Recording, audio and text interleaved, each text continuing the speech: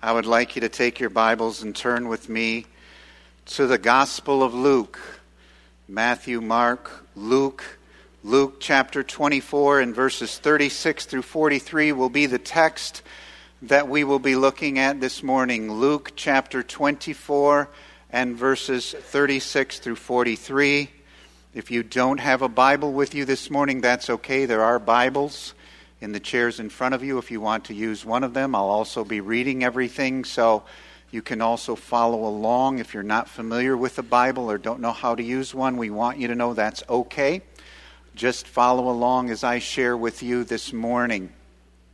We have just spent the last month in our missions conference, and then next week we will pick up again on our series on the book of Ephesians, but this is Resurrection Day, and I want to focus on the glory of our Savior's resurrection and why it is important to us.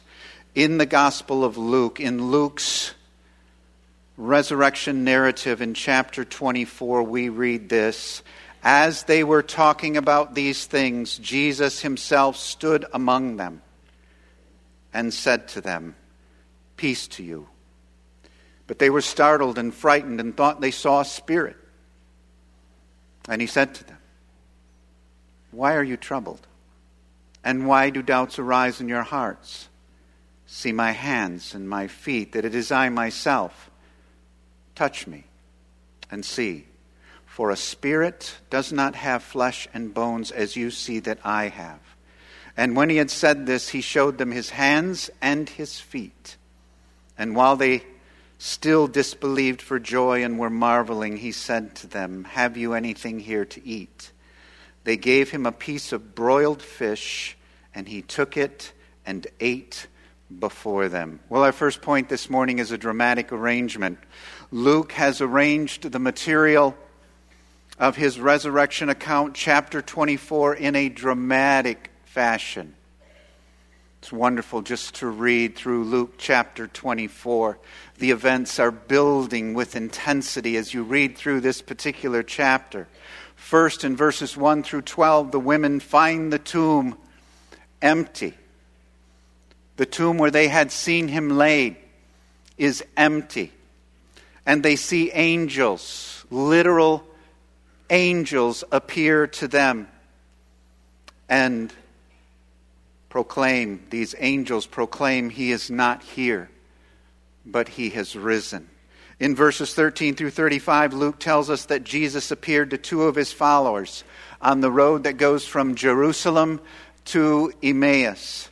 In verse 34, we are told the Lord has risen indeed and has appeared to Simon.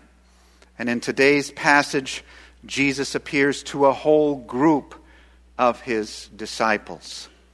In verse 36, which I just read for you, it says, "As they were talking about these things."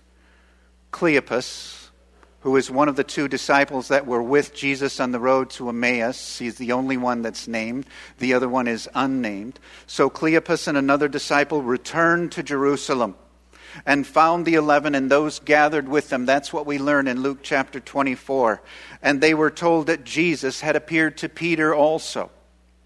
Then they told their own story about how they had encountered Jesus. This is the evening of the first day of the week. And it says, as they were talking about these things, as they were talking about what had happened to the women, as they told how the women had seen the angels who said, "He is not here, he is risen," as they talked about what these two had encountered when they walked with Jesus and when they broke bread with Jesus, as they talked about the fact that Peter had seen Jesus, as they were talking about these things, we then read, Jesus himself stood among them. In the middle of their conversation, Jesus appears in their midst. Jesus just shows up. Now, in the Gospel of John, we are told that the doors were locked to this room for fear of the Jews. Apparently, In his resurrection body, Jesus could transport himself quickly from one place to another and could walk through walls. And so there he is as they are talking together, and he appears before them. Jesus spoke to the whole group and said, "Peace to you." So Jesus appears before them and says, "Peace to you." He immediately seeks to put his followers at ease. Now, William Hendrickson, in the Baker New Testament Commentary series on the book of Luke, writes this. He says, "When these words flow from his lips, they must not be interpreted as a mere "how do you do?" The reference is to the peace which Jesus obtained for all his people by his death on the cross. When he says peace to you, this isn't merely shalom. I wish you wholeness and well-being. It is more than that. He is saying that he has come to bring them peace with God. Jesus came to bring us a peace that passes all understanding. And so when he rises from the dead and he meets with the 11, because Judas has already committed suicide, when he meets with the 11 and those who are gathered there, he says to them, "Peace to you." And then we read the disciples were were startled and frightened and thought they saw a spirit. Notice that. In verse 37, but they were startled and frightened. And they thought they saw a spirit. In the New International Version, it says they thought they saw a ghost. Now, a few of them had seen Jesus. They had already seen him. They were all rejoicing that he was alive. So why are they startled and frightened? I mean, this is what they were talking about. They were talking about that Jesus is alive. They were talking about all the things that had just happened, and yet when he shows up, it says they're startled and they're frightened. Well, obviously, for some, it had to do with the sudden nature of his appearance. But for many in that room, it is one thing to hear that Jesus is alive. It is quite another thing to see him for yourself. Oh, what a scene that must have been. They talked about him being alive. Did you hear he's risen from the dead? Did you hear what the women said? Did you hear about the angels? Did you hear about the 2 disciples on the road to Emmaus? Did you hear about what happened to Peter, that he saw Jesus alive? And then all of a sudden, there is Jesus among them. And Jesus asks a very important question. Why are you troubled? And why do doubts arise in your hearts? My followers, my disciples, those of you who have been so loyal to me, why are you troubled? And why do doubts arise in your hearts? Well, our second point this morning is a presentation of important evidence. Jesus presents his disciples with actual physical evidence that he is alive. Folks, I want you to know as you read through this portion of the Gospel of Luke, these events that are happening here are not unimportant. They are not incidental. They are essential. And I want you to know that these happenings, what he does before them right now, is not incidental. It is essential. He shows them his hands and his feet. He wants them to see what has come to be known in Christian theology as the stigmata. See where the nails were in my hands and in my feet. And then he says, touch me. Touch me and see. And he says this, a spirit does not have flesh and bones.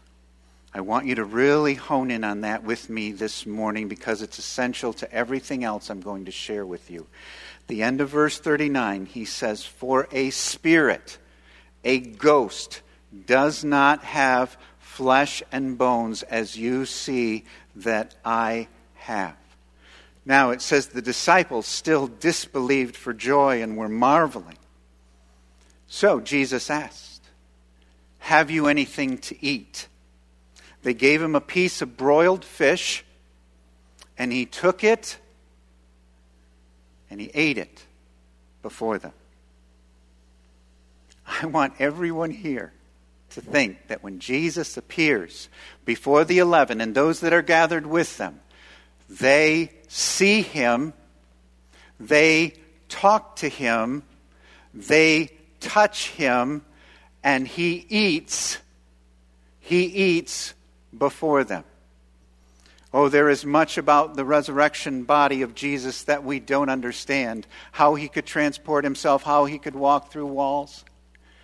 You may be wondering this morning, why did he still have the nail prints in his hands and his feet if he was in a perfect glorified body? I preached an entire sermon on that a number of years ago.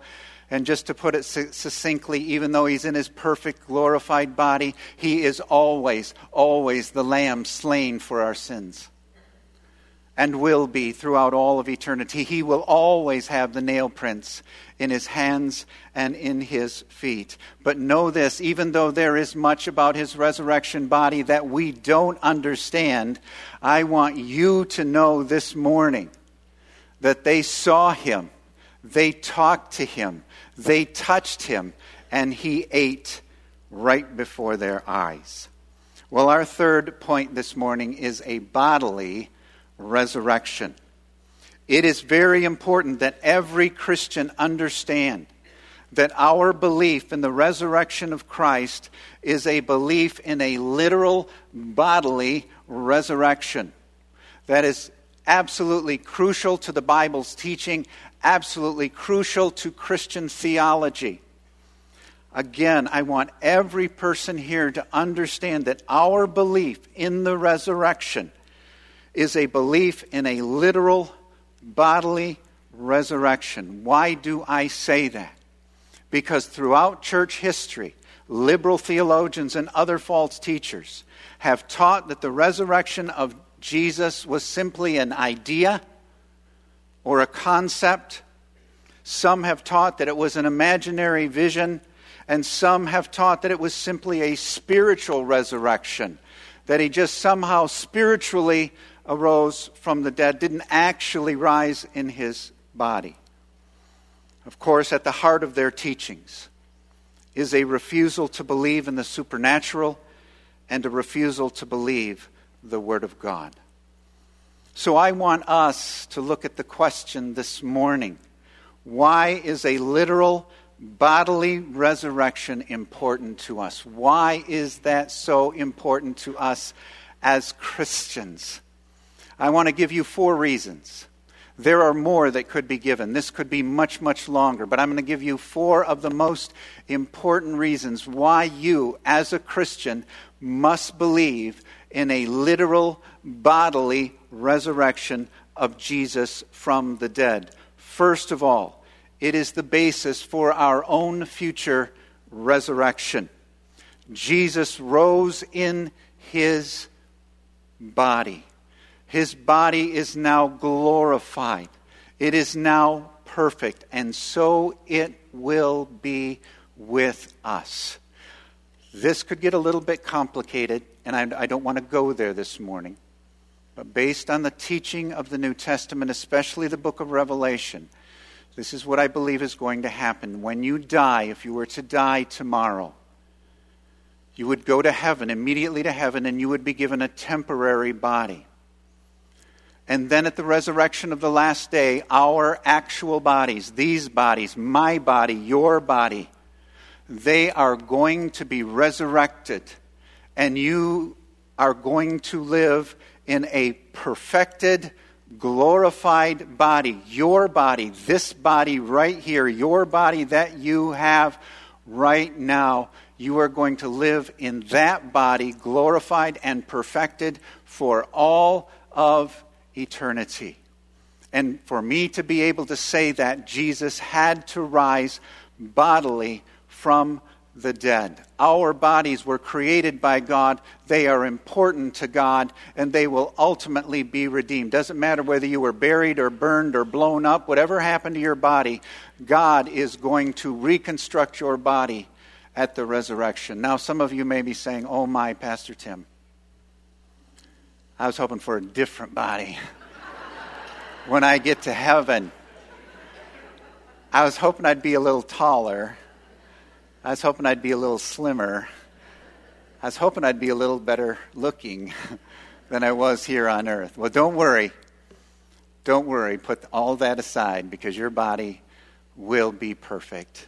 It will be glorified. You won't have to worry about any of those things. You know, in the month of March, we did 2 funeral services for 2 devout, longtime members of this church, Al Law and Jerry Bishop. And when I met with those families and we prepared for those funeral services, we rejoiced that we will see Al again. And we're going to see Jerry again. You know how we can say that? Because Jesus rose in the same body in which he died. And Jerry and Al are going to live all of eternity in perfected, glorified bodies. And I can say, as surely as we meet together, we will see them again. Second, why is it important that we believe in a literal bodily resurrection? It is the evidence that Jesus conquered all aspects of death. It is the evidence that Jesus conquered all aspects of death. All around us, everything around us is decaying and dying. Everything. Buildings are getting old. Cars are rusting. This earth is getting old. We are dying and we are decaying. Everything around us. But I want you to know something. That because of the death and resurrection of Jesus Christ, everything is one day going to be redeemed. If you want a fascinating study, go to Romans chapter 8. In Romans chapter 8, it says there that all of creation, right now, all of creation is groaning, waiting for our redemption, our adoption as the children of God, because when the children of God are fully redeemed, so will all the earth. Did you know all of earth is going to be renewed again because of the death and resurrection of our Lord and Savior Jesus Christ? In the book of Revelation, it says that there is going to be a new heaven and a new earth.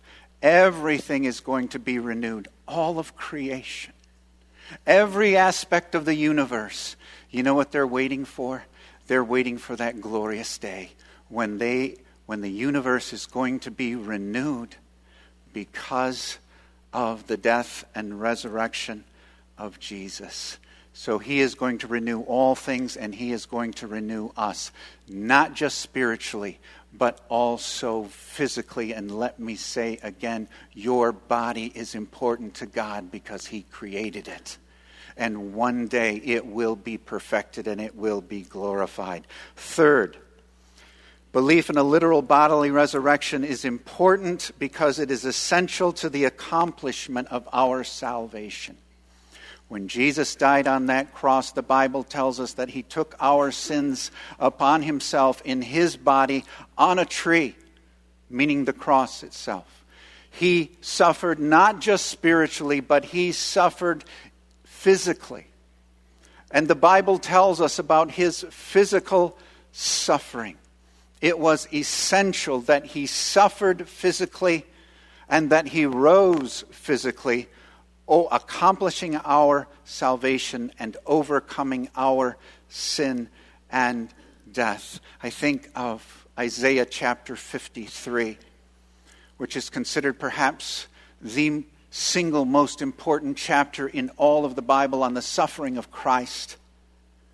And it says that he was bruised for our iniquities, and he was crushed for our transgressions. How could that happen?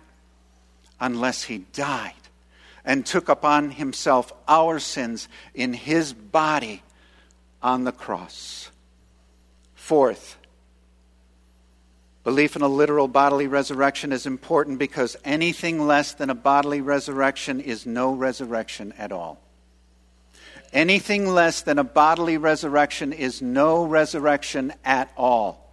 Anyone could say they rose spiritually. Someone could say, well, Buddha died, but he rose spiritually. They could say Muhammad died, but he rose spiritually. They could say Vladimir Lenin died, but he rose spiritually. Anybody could say someone rose spiritually.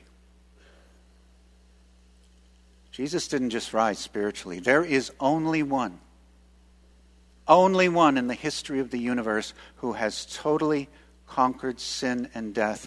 Jesus Christ is alive, and he is alive in the body in which he lived, now perfected and now glorified. He is the only one who has had a true bodily resurrection from the dead. And so throughout the history of the church, throughout the history of Christian theology, we have always believed this: Jesus Christ was raised to life on the third day by the power of God the Father. We have always believed that he rose again from the dead in the same body in which he suffered and died. We have always believed that the resurrection was the guarantee of the Father's acceptance of the Son's work and indicated that the work of the cross was complete. I was listening to Al Mohler, the president of Southern Seminary. He has a weekday podcast that I listen to. And on Friday's podcast, toward the end of it, he was talking about the importance of the bodily resurrection of Christ. And I thought, what a fitting conclusion to the study that I had been doing on this. And he told the story of when he was in a class on evangelism. And the professor was asked by one of the students, what if a Christian does not believe in the bodily resurrection of Jesus Christ? And he said, the professor turned and said to that student, then that person, my friend, is not a Christian. That's how important it is. If you do not believe in the bodily resurrection of Jesus Christ, you cannot be saved. You cannot be born again. He suffered and died for our sins, and then he rose victoriously in the same body in which he died. Jesus said to his disciples, why are you troubled? And why do doubts arise in your hearts? As you face the reality of death, which all of us should, because we are going to die. As you face the reality of death, you need to wrestle with the same question that Jesus asked the disciples. Why are you troubled? And why do doubts arise in your hearts? If you are to be saved, if you are to know Christ as your Savior, with the eyes of faith, you must see him alive in his body. In the pages of Scripture, through the power of the Holy Spirit and the eyes of faith, we are to look at the resurrected body of Jesus and believe. Let me say that again. In the pages of Scripture, through the power of the Holy Spirit and the eyes of faith, we today are to look at the resurrected body of Jesus and believe. And if you are to be saved, if you are to be born again, if you are to be redeemed, you must be able to say, I believe that Jesus is alive right now and that he has conquered sin and death. This week I was reading an article on the website, the Gospel Coalition. It was an article that was primarily written to pastors. And in the article it said, as you prepare to preach on Easter Sunday, we have a couple of admonitions for you. Don't get cute. Don't think that you're going to say something that hasn't been said before. that you're going to find some new truth that hasn't been preached on before, because preachers have been preaching about the resurrection for over 2,000 years. No, they said, show how glorious his resurrection is, and then tell them why it is so important.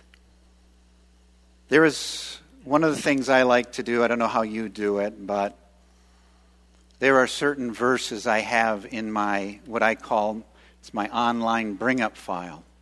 That I just like, every once in a while I bring them up so that I remember them. And there are quotes that I have heard over the years that are important to me, that I need to read and reread and reread. This is one of those quotes that I'm going to share with you. It comes from Tim Keller. It's from his book, The Reason for God, Belief in an Age of Skepticism. He writes this: if Jesus rose from the dead, then you have to accept all that he said. If he didn't rise from the dead, then why worry about any of what he said?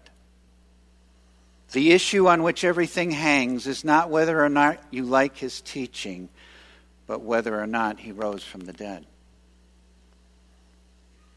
I like that.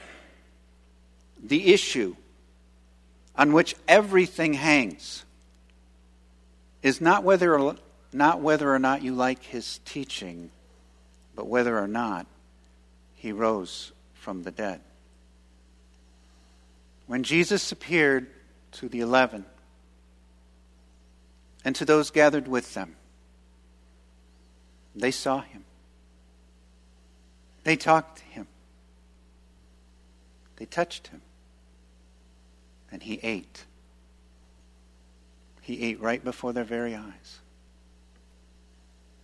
Do you know why?